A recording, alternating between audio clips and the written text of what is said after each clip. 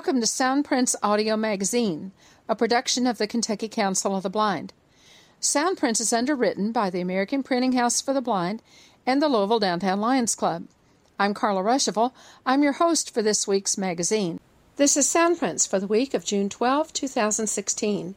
Soundprints is packed this week, so we'll just let you know that Tony Stevens from the ACB Alexandria office is on page 2, updating us on the accessible currency situation and proposed expansion of audio description on TV. Muhammad Ali, born Cassius Clay, was from Louisville. Oral Miller called this week, suggesting that we bring you a look at the Muhammad Ali events taking place here in Louisville the past few days. On page 3 is a montage of information, news stories, and emails that will let you share a bit of this incredible celebration of Muhammad Ali's life. And on page 4 is the Soundprints calendar. Page 2. Tony Stevens is the Director of Advocacy and Governmental Affairs with the American Council of the Blind. Tony is visiting with us today to talk about both accessible currency and audio description.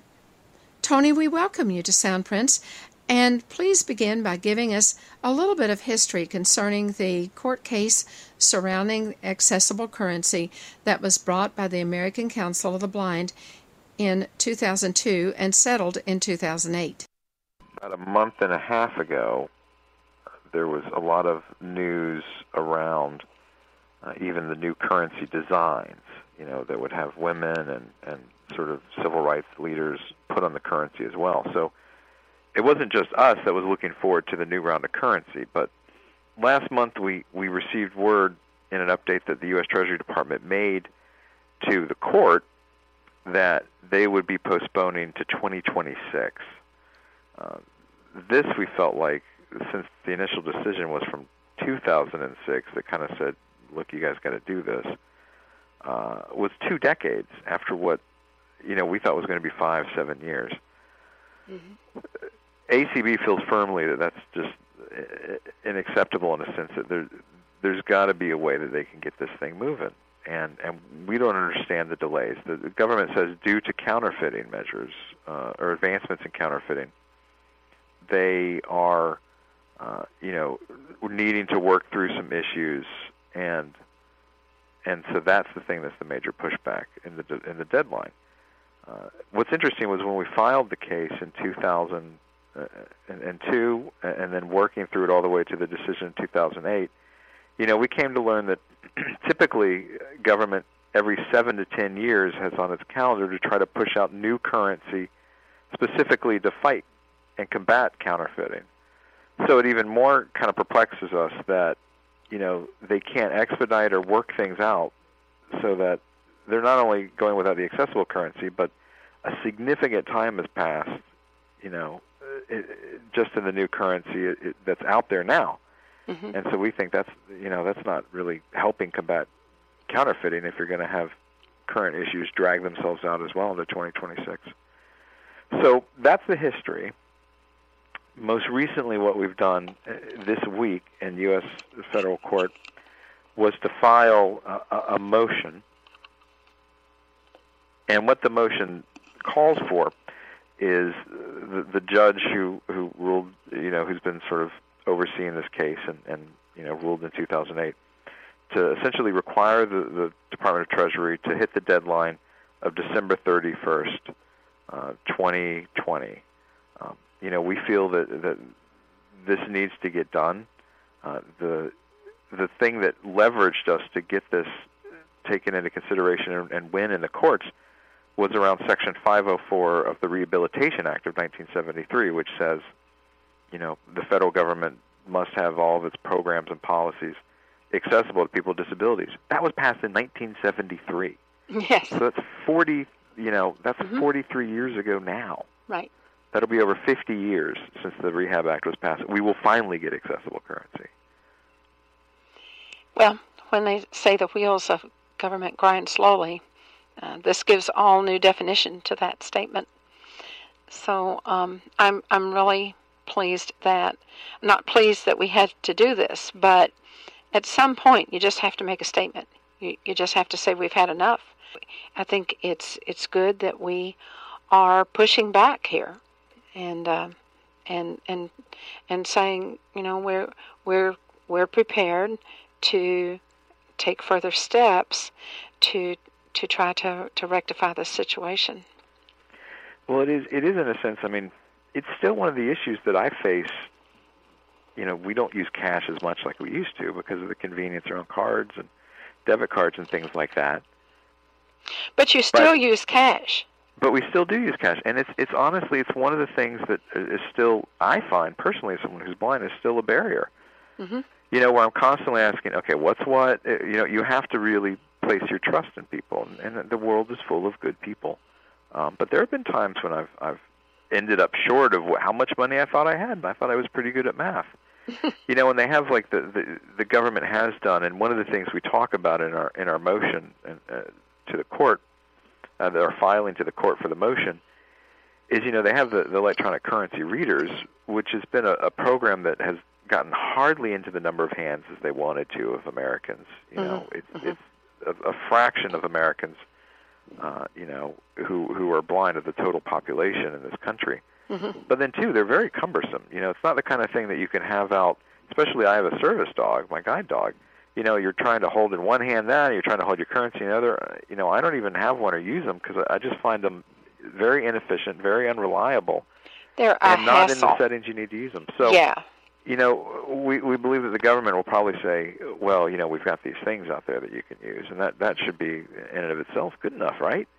And our answer is not necessarily. Maybe it works for some people, but they're not.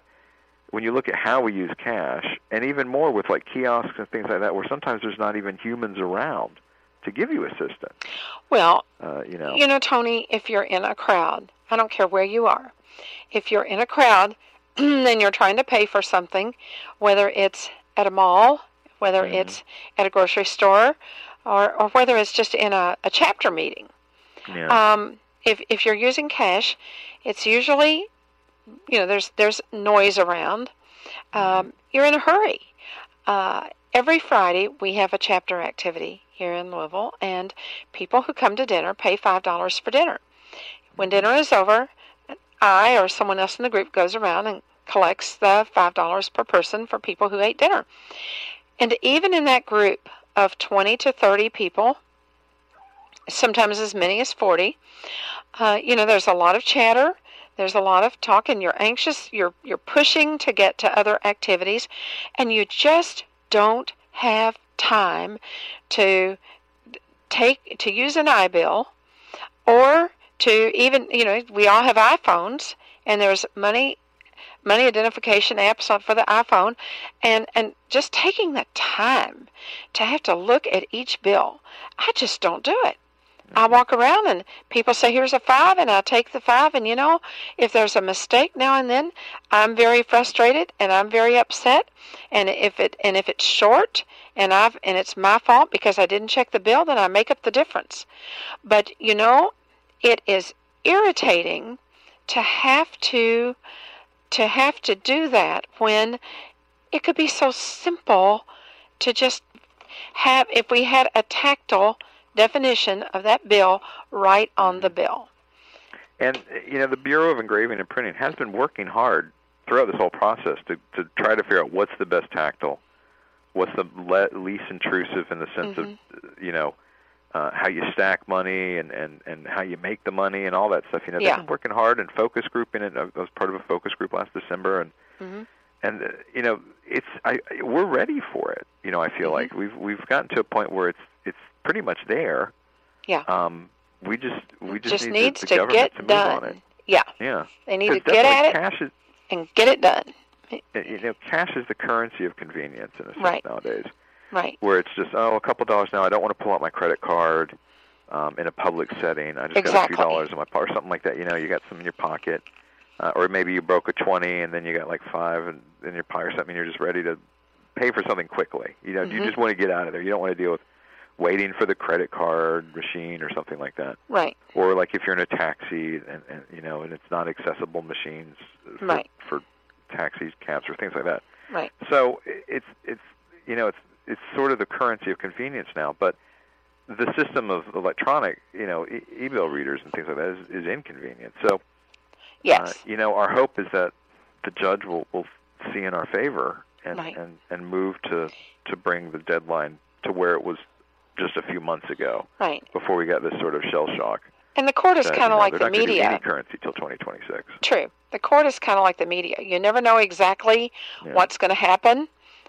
When you have a story in the media, you're not that a reporter is writing. You're never exactly sure what they're going to write. With the court, I mean, this is a different judge because the judge that had this case before is retired, and so you're never sure what's going to happen. But there comes a point where you have to take that step and just say, we know we're right, and so we're going to move forward, and we hope the judge sees it our way.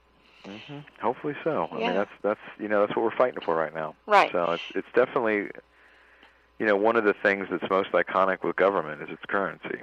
Yes. In a particular nation, and again, 2026 will be 53 years after the Rehabilitation Act. Yeah. Yeah. And that's in a sense of what it's not the 2008 or it's not from the 2020. Right. But it's just the idea that we will have gone through 3 generations, essentially. Yes. Since the Rehab Act of inaccessible currency. Yes. So we wish they would have done this in the 70s. Right. But here we are. Well, let's switch gears a little bit. Another topic that has been out there this spring, and actually been talked about a lot over the years, and now there's an opportunity to see it expand even more than what the CVAA, the legislation in 2010, called for, and that's audio description.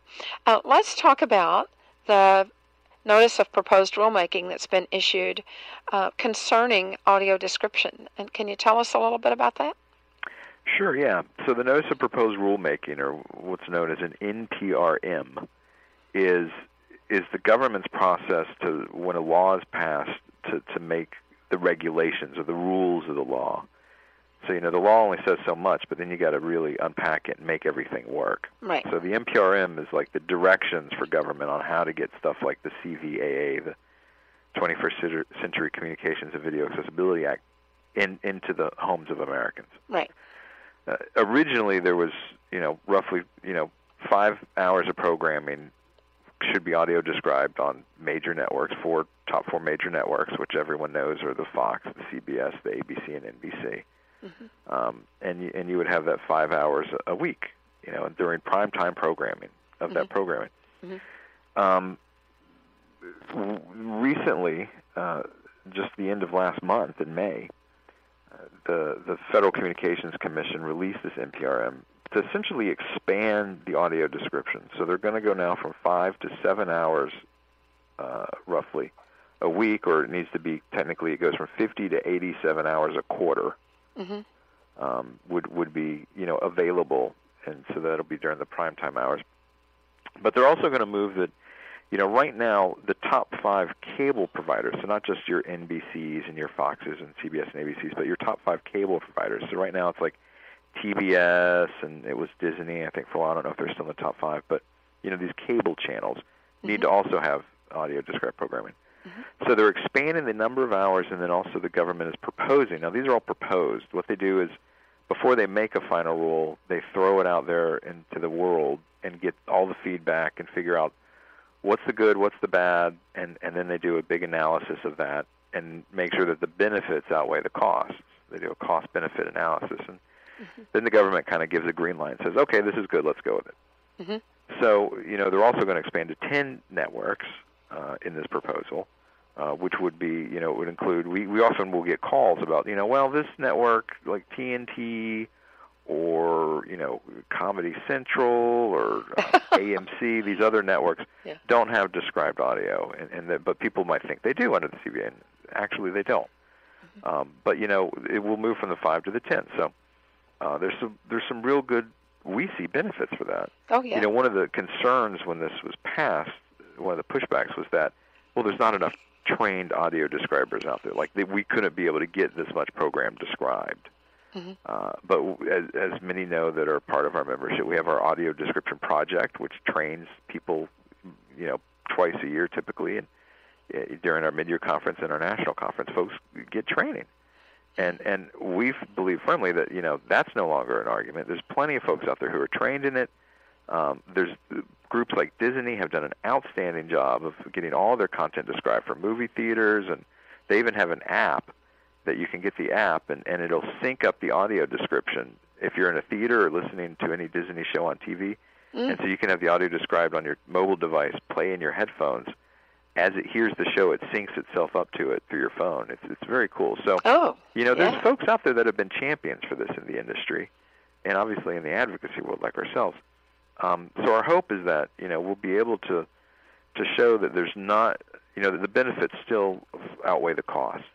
As of today, there's been no network that has screamed, they've been bled dry economically of having to spend all this money. No one has complained undue hardship or undue burden, as the government says you have a right to do, and then you don't have to do this. Our thought is that the stars are aligned in a sense to let ourselves be able to get this programming, which is a big quality of life. There are going to be twice as many people who are blind in 10 years as there are now in this country, and so the demand is going to be higher. Mm-hmm. Well, our hope is that we'll be able to persuade the FCC to again expand its programming. Well, it's out there, and the comment period is open, and there are opportunities for people to comment. Anyone can comment. Anyone, and when you go through the comments, it's interesting. You always do get the random. You see a lot of citizens that do. This is an excellent way. Folks are always asking us, what can we do to get engaged? This is an excellent way to have your voice heard. In fact, on July 13th, we're going to be having a teleconference in the afternoon in partnership with the American Foundation for the Blind that will specifically focus on not just this, but also website access. But this will be half the call will be basically getting folks up to speed on how to submit comments to the government, because we want as many people as possible to upload their comments or write to the FCC and say just this: look, my quality of life has improved because of audio description, and I'd love to see more. So, we'll be sending out an announcement before our conference with all the call-in information, and then we'll be having the week after our national convention and conference in Minneapolis. We'll be having this teleconference. So our hope is that everybody listening to this now that has had positive experiences with described audio, programming can weigh in. Mm-hmm. And we let the FCC and the industry know, because the industry reads the comments as well, to know that, look, there is a demand for this, and it's only going to grow. It's only going to get larger. Mm-hmm. Well, that's good. So we're looking forward to July 13th for the teleconference, and lots of information and how-tos at that time. In the meantime, if someone would like to submit a comment, how would they go about doing that, Tony? So the FCC has, if you're a web person, a web-savvy person, the FCC has their electronic comment filing system. And the way it works is you go in and you type in a certain code, not a code, but like it's called a docket number, because they put so much stuff out there that it has to be referred to the right thing, or else it gets lost in the melee of just so many people weighing in on, if they hear something angry on television, they write the FCC. So, you got to make sure it gets to the right person. We'll be submitting all that information, but you can also just search the FCC website for audio description, and you'll find it pretty quick. And just make sure you have that right docket number, and you can go. So comments are due from the industry. Stakeholders are due on the 27th of June. Okay. The reply comments, which means when the consumers can also read those comments and then reply themselves, those will be due July 26th, conveniently on the anniversary of the Americans with Disabilities Act. Oh, so okay. We have plenty of time. We'll be actually filing on behalf of our members. You'll be able to submit comments to me directly, and we will file on your behalf and be in touch with you about your name. Typically, they want to know an address, but you don't have to put that. But, we'll be filing on your behalf and then getting those comments uploaded for our members. Oh, that'll be good. Mm-hmm. Okay. And we'll try to get that done by July 20th is our deadline to get that stuff done. So then the teleconference will come on the 13th. There'll be information out there on how to submit the comments to you, and so that you can submit on behalf of everyone. Help cut through that red tape. That'll be a very, very helpful to a lot of people. And then the deadline would be that we'll want to get that done by the 20th. And for us to upload. Yes. But if people aren't able to make that deadline, then they can submit them themselves. Yeah. And you can mail them to the FCC too. If you just write Federal Communications Commission, Washington D.C., it'll get there. I see. Okay. Yeah. All right. Well, thank you, Tony. We appreciate all of the information today, and we look forward to positive results both on the currency issue and on audio description. Thank you very much. Thank you, Carla. Have a great day. Page 3. When news came that Muhammad Ali had died and that he was going to be buried in Louisville, none of us had any idea of how large the celebration would be and what type of week we would live through. We want to share with you some of the events of this past week. It's one of those almost surreal happenings that you have to be here to believe it. The first inkling that this week was going to be really different happened last Sunday when I took an Uber to and from church. Both Uber drivers told me that they had been extremely busy. I always ask the Uber drivers if they're busy and how the rides are going. On that day, both drivers told me that they had been extremely busy on Sunday morning, which is unusual. And on the way home, I asked the driver how come he was so busy, because it was not normal for him to be busy. And he said, "Oh, there are so many people coming in and out of town to pay tribute to Muhammad Ali." He said, "It's just unbelievable. I've been to the airport so many times this morning." As the week unfolded, there were many, many, many other news stories and comments from people that indicated just how big this event was going to be. When my daughter Patty Cox came in to read one day, she commented that the private space at the Louisville International Airport, the area where private planes are parked for the Kentucky Derby, was absolutely jam-packed on Wednesday. And she said, "I don't know where they're going to put any more planes. If anybody else comes to town, there's not going to be any room for them to fly in." On Wednesday, June 8, a story appeared on Wave TV, which is our NBC affiliate here in Louisville, that said tickets are no longer being distributed for the Muhammad Ali Memorial service at the KFC Yum Center on Friday. Now keep in mind that there was a Muslim service at the fairgrounds on Thursday, and there were 14 or 15,000 people that attended that. And then on Friday, the memorial service was being held at the KFC Yum Center, which is where the University of Louisville plays basketball. And the story said, a large group of people lined up outside the Yum Center as early as 4:30 a.m. on Wednesday morning. LMPD officers allowed the official line to form just before 6 a.m. Within an hour, the line stretched several blocks through downtown Louisville. The ticket windows were originally scheduled to open at 10 a.m., but the blinds came up at about 8:15 and tickets were handed out. By 9:15, the windows were closed and the remainder of the people were turned away. Louisville resident Felicia Garr talked about why attending the memorial service is important to her. "We're trying to keep an Ali mentality of peace and organization," Garr said. "We get the privilege of being there. It's free. I want to especially thank the Ali family and Ali himself for thinking enough of me to include me in his services, the average Joe, the community volunteer. I'm overwhelmed." Jay Johnson drove to Louisville from Cincinnati and was the first person in line. "I was the first one here. Been here all night," Johnson said. "There are folks here from everywhere. There's a guy here from London, folks from Chicago, but I was here first to make sure. This is history." Muhammad Ali was always interested in the children, and he graduated from Central High School in Louisville in 1960. Central at that time was an all-black school, and Muhammad Ali is said to have often visited Central in his adult life. He would just show up unannounced and eat lunch with the kids, talk to the kids, and give the teenagers, hopefully, some direction in their lives. On Wednesday, Muhammad Ali's life was celebrated during an I Am Ali festival at the Kentucky Center. The festival was meant to inspire children and remind them that, like Ali, they have the power to become the greatest at whatever they choose if they are willing to work for it. There were a number of stories recounted during this week about Muhammad Ali. It was said that when he was attending school that he often would not ride the school bus. He'd run along beside the school bus in order to keep up his fitness and stay in shape.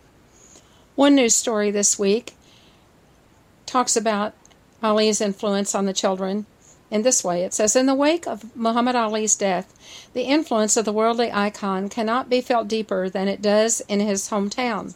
Hundreds recall one of the most significant gifts Ali gave to children in Wave Country, his time. In the early 90s, Muhammad Ali surprised students at Watterson Elementary. Former principal Stephen Harrison reminisced on the first time the legend arrived at the doorstep of the school. These white limos pulled in off Bardstown Road and came and parked right here in front of the school, Harrison said. Little did Harrison know this would be the start of a tradition. Throughout the following years, Ali and his wife Lonnie frequently visited the students of Watterson Elementary. The kids were having him sign anything they could find, Harrison said. They were signing Kleenexes, napkins from the cafeteria. He laughed. Lonnie's family lived in the subdivision across the street from the school, making Watterson Elementary a convenient location to stop in from time to time, according to Harrison. It was like they adopted us, Muhammad and Lonnie and the whole family, Harrison said. Ali walked the halls, played pranks on the students to break the ice. He would tug on their ear to make them laugh because he wasn't able to talk much during that time, Harrison said. He did his magic tricks, levitating to make the kids think he was floating in the air. He did the handkerchief and thumb trick. Harrison recalled Ali and his wife volunteering as room parents, often surprising the students and helping out during special occasions. On Valentine's Day one year, the couple brought students Burger King Whoppers, fries, and milkshakes, according to Harrison. Ali even sat in a fourth grader's desk to enjoy his meal. Ali was always willing to snap pictures with the students and staff, and even signed a poster of himself that hung in the hallway. The poster encouraged students to enjoy reading, as Ali was photographed clutching his favorite book, Goldilocks and the Three Bears. It was so typical of Muhammad, Harrison smiled. Harrison recalled Muhammad and Lonnie participating in a fundraiser for a student who was diagnosed with cancer. The legend sat in the school's library for hours while each child took turns sitting on his knee for a photograph. Jordan Shepard is one of the students who cherishes his picture with Ali and said his visits left a lifelong impression. There was a big long line of kids, a long wait, Shepard said, but we had a lot of fun. He wasn't very talkative, and the effects of Parkinson's were visible, but he seemed to really enjoy it. The visit sculpted the way Shepard envisioned his future and the person he hoped to become. His spirit was incredible, Shepard said. He's been with presidents, royalty, and dignitaries, and then he has been at Watterson Elementary with the kids. I mean, that is remarkable for somebody to do something like that, Harrison said, when you don't have to do it. There was a free showing of the movie Ali at Iroquois Amphitheater on Thursday. The Iroquois Amphitheater is an outdoor area, and it was opened up free to the public. The movie features Muhammad Ali's early boxing career to his rise as a three-time world heavyweight champion, conscientious objection to the Vietnam War, and his conversion to Islam. The movie also features Will Smith as Ali, and Will Smith was one of his pallbearers.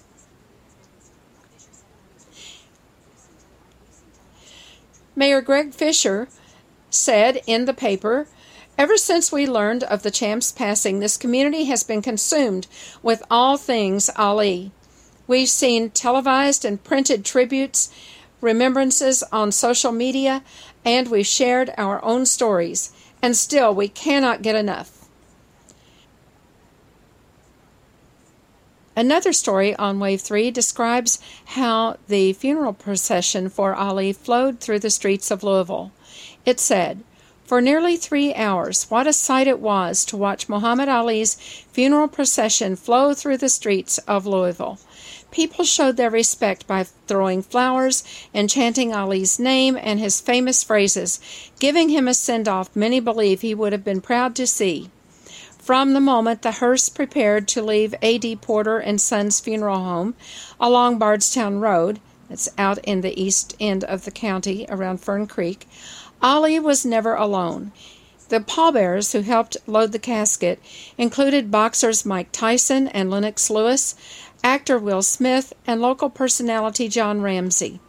Louisville and the nation watched as the 23-mile journey took off. It headed for the expressways. The more than 24 car procession was prepared to make some very important stops. No matter where you turned, people were watching, from the 2nd Street Bridge to the Belle of Louisville. The steamboat gave its own mournful salute as red and yellow balloons filled the sky. Crowds on the Belvedere cheered and waited as it made its way in front of the Muhammad Ali Center. The interstate was briefly shut down as the abstract pattern of the greatest came into focus for all to see. From here, it was on to 9th Street, where a camera was in every hand as all aimed to capture history and pay their respects. There's no generation Ali hasn't impacted. People of all ages watched the procession in all neighborhoods. They tossed more flowers and some even ran alongside the champ. The procession continued from Muhammad Ali Boulevard to the newly opened Ali Childhood Home Museum at 3302 Grand Avenue in the West End. As the motorcade made its way to Broadway, hands reached out to the world's hero. It was hard not to tear up as a boy practiced his punches alongside the hearse, channeling his inner Ali. The crowds only got bigger and the chants only got louder. That's especially true as it made its way to Cave Hill Cemetery, which was the final stop and the city's final goodbye to the greatest. And finally, this news story was filed about the memorial service that afternoon. Former President Bill Clinton, television host Brian Gumbel, and comedian Billy Crystal headlined a star-studded tribute to Muhammad Ali on the day he was laid to rest in Louisville. The 3.5-hour memorial service took place in front of a packed house at the KFC Yum Center in downtown and followed the 23-mile caravan through the streets of the city in which Ali grew up. The procession started late and took longer than expected because of the estimated 100,000 people lining the streets. All hoped to get a glimpse of the hearse that carried Ali's 74-year-old body to Cave Hill Cemetery. Others were more bold and stepped into the street to touch the hearse. Ali decided early to write his own story and to not be disempowered. President Bill Clinton said near the end of the service, he never got the credit for being as smart as he was, and he never got, until later, the credit for being as wise as he was. The 42nd U.S. President followed Brian Gumbel, a longtime friend of Ali's. Some of us who were young, somewhat talented, and black will never forget what he freed within us, Gumbel said. Comedian Billy Crystal preceded Gumbel and opened with a joke about the long list of speakers scheduled before and after him. "We are about at the halfway point," he started, prompting a full round of laughter from his audience. "I was clean-shaven when this started."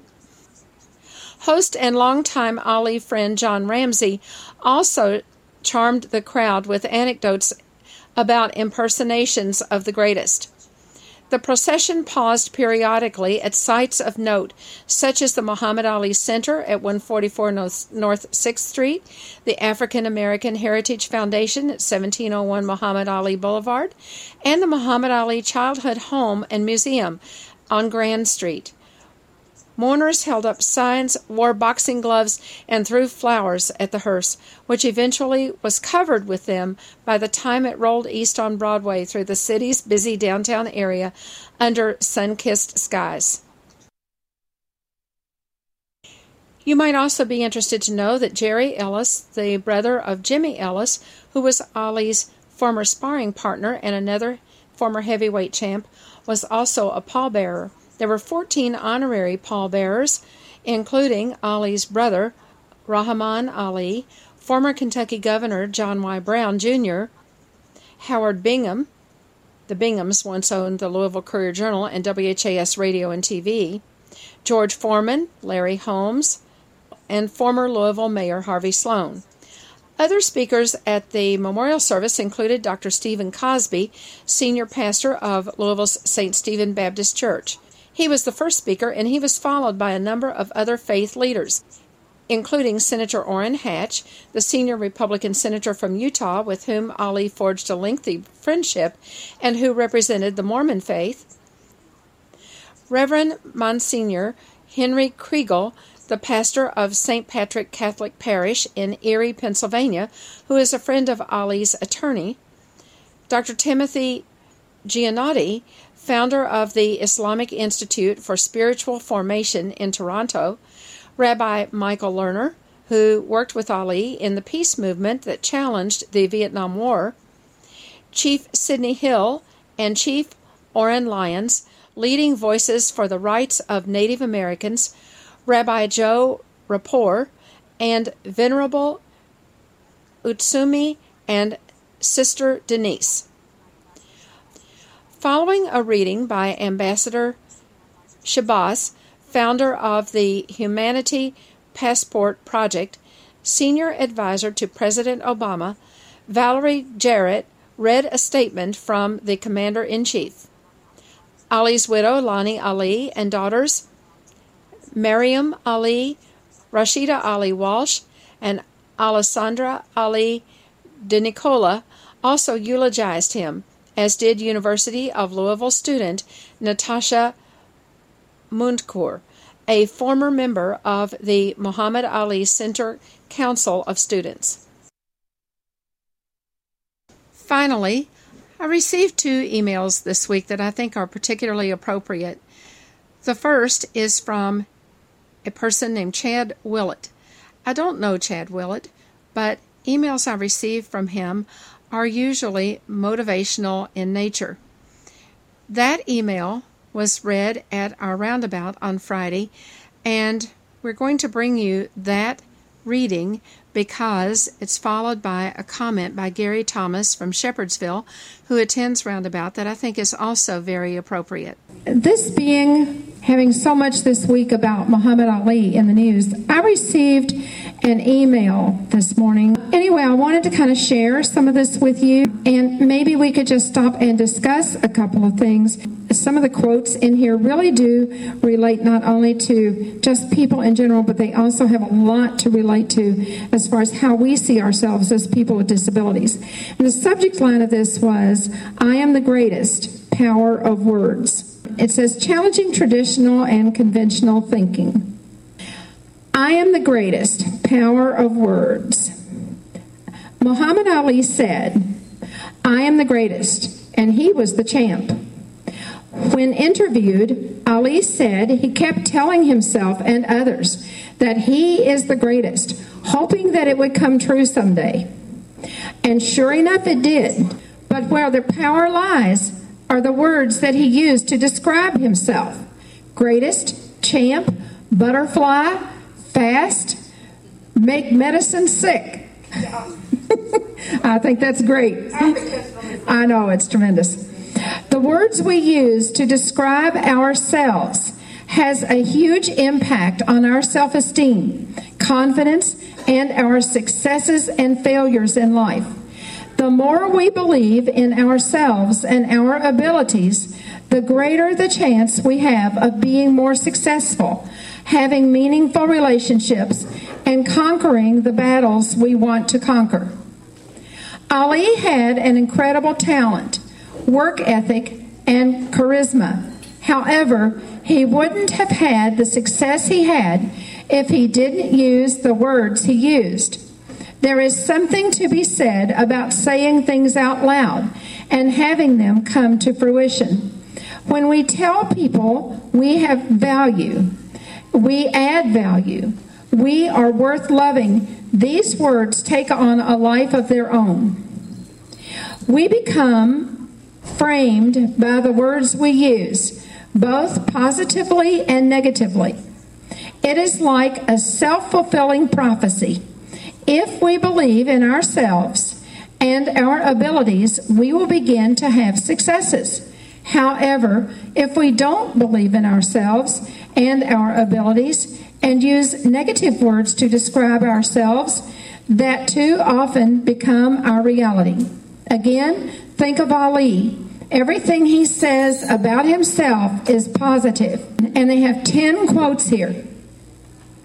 Number 10, I am the greatest. I said that even before I knew I was. Number 9, another quote from Ali. I'm not the greatest. I'm the double greatest. Number 8, it's not bragging if you can back it up. Number 7, it's just a job. Grass grows, birds fly, waves pound the sand. I beat people up. Number 6, I'm so mean I make medicine sick.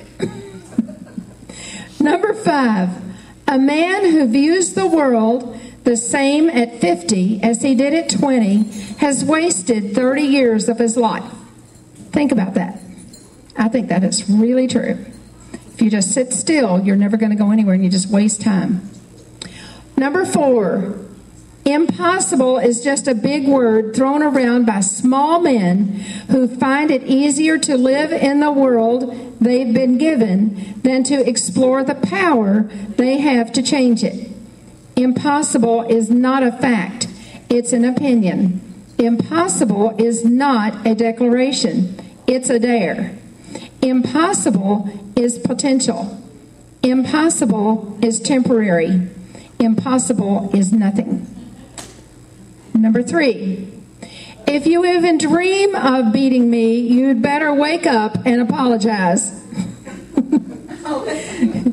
Number 2, don't count the days, make the days count. And number 1, of course, float like a butterfly, sting like a bee. His hands can't hit what his eyes can't see. Now you see me, now you don't. George thinks he will, but I know he won't. That was when he was going to fight George Foreman. Yeah. While on the flip side of the coin, someone who has been told they are a loser, they are no good, and won't amount to anything in life, believe in these words and are held captive by them. They will go through life struggling with their confidence, self-esteem, and belief in themselves, both personally and professionally. What words do you use to describe yourself? Are you the greatest? And that's the end of that post. What do y'all think about that? It's great. They were playing a lot of his quotes this morning. I was watching the Wave, a lot of the Wave things on Wave TV on my app. That's why it was on my phone and it wouldn't turn off. The one I liked the best was when he was getting ready to fight Sonny Liston. And he said, you know, Liston was too ugly to be champ. And Ali said, you know, I'm the greatest. I'm pretty. I ought to be the champ. And I will, but, you know, and I mean, it's just, he's too ugly to be champ. And, I mean, it was hilarious. But and people, oh, he's just arrogant and stuff. But you know what? The guy was, he was incredible. Well, anyway, I just thought that would be a neat thing to share tonight, because one of the things about when we all come into Roundabout each week, I think that you know, sometimes we may all just sit around and visit, may just come and have a good time. Or we may have some specific things we want to do, or we may just want to come and be with people. There's been, in the last year and a half, I think there's been tons and tons of successes in Roundabout and little bitty things. They don't have to be big things. And there's been some pretty big things too. I mean, David learning Braille, starting out and learning it from July and being able to read magazines by March, that's a pretty big accomplishment. But there's all kinds of other accomplishments too. And, you know, Gary, I hear you've got all you're labeling all your things and your CDs and stuff. I mean, that's an accomplishment. Oh, Gary. When they gave out the tickets for his funeral and stuff, you had some that took advantage of the situation. And because of that, I heard a lot of people really downgrade the whole situation. Now, a lot of them didn't know what was going on. They was going by, well, you know, these guys put it on the internet and selling them all this. But what they don't appreciate is, yes, he born, raised in Louisville. He's very successful boxing, but he also was successful fighting outside the ring. He's the only man that I can think of that has united a whole world. And I'm talking from country to country to country, not state to state. You know, the Muslims were here yesterday, and, you know, there's people that just maybe short-sightedness, but that has a lot to say about the man when he can bring all the different religions, the different people, you know, the different ways of the world to one place. This world lost a great man. You know, we lost a great man, and there will not be anyone like him ever again. And, you know, I miss him. And I remember him and Howard Cosell, you know, going at it on TV, and I mean, but they were great friends. And, you know, this world has lost a lot. But I'll tell you what he's doing. He's looking at the Lord and he said, I hope you got it ready up there for me, because there's going to be no one else like me up there. And finally, to conclude our feature on Muhammad Ali and this incredible week, we have an email from Cass Irvin. Cass is not blind. She is a sighted member of KCB. Cass is in a wheelchair and has been in a wheelchair because of polio that she suffered as a child. Her email says it all when it comes to Muhammad Ali, as she talks about him lighting the torch at the Atlanta Olympics in 1996. She says, in 1996, Muhammad Ali became a personal hero of mine. I remember the excitement and anticipation, the speculation around the opening of the Olympics in Atlanta, and about who was going to be the person to carry the torch to light the flame. The tradition of carrying the torch is very important, and it is symbolic because local people from all over the country, often unsung community heroes, get to carry it part of the way. It gave us all a chance to be involved with this exciting event. The person chosen to light the torch at the opening of the Olympics is symbolic too. There were rumors everywhere. Muhammad Ali was a prime candidate. Wouldn't that be something, I thought. Wouldn't it be wonderful if this man, this hero, a person with an obvious disability, were the chosen one to carry the Olympic torch for all of us? But that obviously disabled part, I was certain, would knock him out of the running. Disability signifies unable, doesn't it? So you can imagine my amazement when I, along with about 3 billion television viewers, watched Muhammad Ali walk out into the dark night carrying the torch. The sight of this large man, with the effect of Parkinson's visible, in a white gym suit, climbing with his torch against a dark sky to light the Olympics, was inspiring in the right way. Muhammad Ali is my hero because he did not overcome his disability. He learned to live with it. He adapted to it and lived with it, like most people with disabilities do, and he prevailed. So, along with the rest of the country, I honor Muhammad Ali, a great man, the most famous athlete in the world, and a true hero. And if you don't mind, I'll claim him as one of our own. Cass Urban. Page 4. The Soundprints Calendar. On June 17, the GLCB Roundabout will include the following activities: Braille instruction beginning at 3:30, iPhone instruction beginning at 4, genealogy from 3:30 to 5, accessible apps for your iPhone with Joe Martin, or Joe Elliott, from 5 until 6, dinner 6 to 7, and music, games, and crafts beginning at 7 p.m. All activities are at the United Crescent Hill Ministries in Louisville. Call 502-895-4598 to sign up. On June 18, the American Printing House for the Blind invites everyone to Braille for the Sighted, workshops for young people.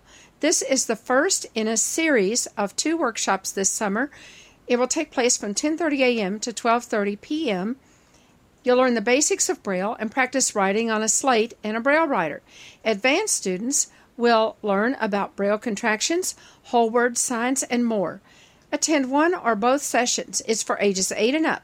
It's free, but registration is required. Call the Printing House Museum at 502-899-2213 for more information. Also on June 18, the Greater Louisville Council of the Blind is holding a dine-out at 2 in the afternoon at the Cottage Inn, 570 Eastern Parkway in Louisville. Call 502-895-4598 to sign up. On June 19, the KSB Alumni Board will meet by conference call at 8 p.m. The number is 605-475-6006, and the code is 294444. On June 20, the Kentucky Council of the Blind will hold its monthly conference call meeting at 8 p.m. on the same conference line, 605-475-6006, enter code 294444. On June 21, the Tri-State Library users will have a conference call, and everyone is invited across the country. It's at 8 p.m. Eastern Time. Join us for a special program with Lynn Raimondo, author of the Mark Angelotti crime novels. Call 605-475-6006 and enter code 294444. On June 24 will be another GLCB Roundabout.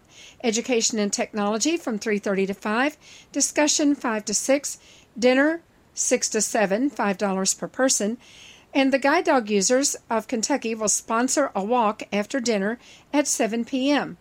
Then there will be games and crafts until 10 at United Crescent Hill Ministries on State Street in Louisville. Call 502-895-4598 to sign up. On June 25 is the Bards and Storytellers for this summer at the American Printing House for the Blind. Karen Karsh will be the guest, 12:30 to 3 p.m. Enjoy a performance and Q&A with Karen Karsh, a blind Colorado singer and songwriter who writes about big moments and moments that just feel big. At the Printing House, 1839 Frankfort Avenue, register by calling the museum at 502-899-2213. On June 27, the Guide Dog users of Kentucky will have its next membership call. It's at 7 p.m. on the conference line at 605-475-6006. Enter code 294444. July 1 through 9 is the 55th Annual Conference and Convention of the American Council of the Blind. The theme is ACB, Land of 10,000 Dreams, and the week will be packed with lots and lots of programs, workshops, tours, exhibits, and much more. Being held at the Hyatt Regency Hotel, 1300 Nicollet Mall in Minneapolis, Minnesota. Rooms are $89 a night plus state and local tax. Room reservations, call 888-421-1442. Mention the convention to ensure the convention rate. Pre-registration is open through June 22. Call 800-866-3242 to register by phone, or visit online at www.acbconvention.org. July 9 is Cinema Saturday. The film will be Daredevil from 2003. 12:30 to 3 p.m. at the American Printing House for the Blind. This is an audio-described movie that features an important visually impaired character. It's rated PG-13. It's free. Registration is required. Call 502-899-2213. July 10 is the ACB Next Generation meeting by conference call. The time is 8 p.m. and the phone number is 605-475-6006 and the code is 294444. July 12 is the next Support Alliance of the Visually Impaired Savvy meeting from 1 to 3 p.m. Central Time in Owensboro. For more information, call Rick Bogus at 270-684-4418. July 12 to 14 is the Gateways 2016 conference at the Kentucky School for the Blind. This is a summer in-service training for Kentucky's vision teachers. For more information, call the school at 502-897-1583 and contact Beth Baker at extension 7105.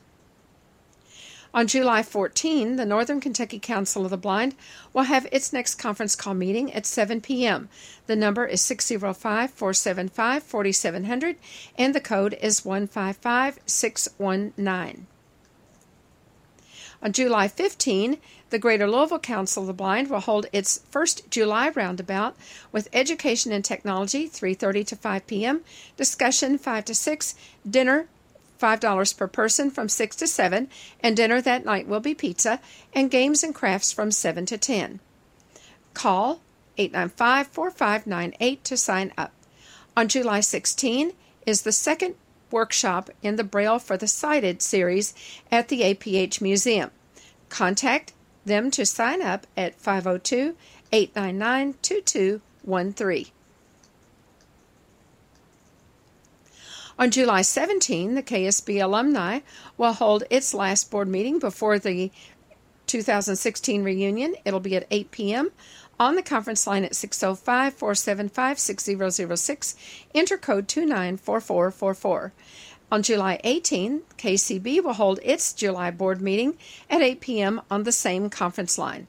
July 22 will be the next GLCB roundabout with the usual schedule: Education and Technology, 3:30 to 5, discussion time 5 to 6, dinner 6 to 7, and games and crafts from 7 to 10. Call 502-895-4598 to sign up. On July 25, the Guide Dog Users of Kentucky will have its July conference call at 7 p.m. on the line at 605-475-6006. Enter code 294444.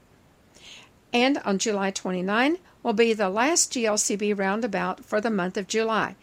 More information and to sign up, 502-895-4598. If you have questions about the Kentucky Council of the Blind, or you need information on resources for people with vision loss, call us at 502-895-4598 or email us at kcb@kentucky-acb.org.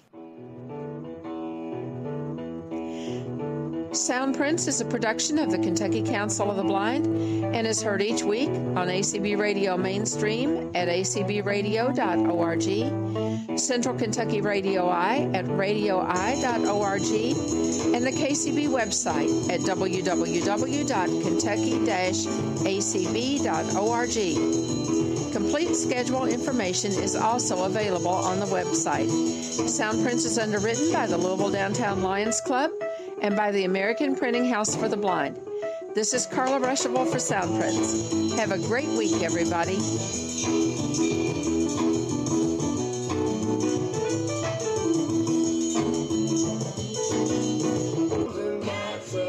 Well, that's enough, yeah.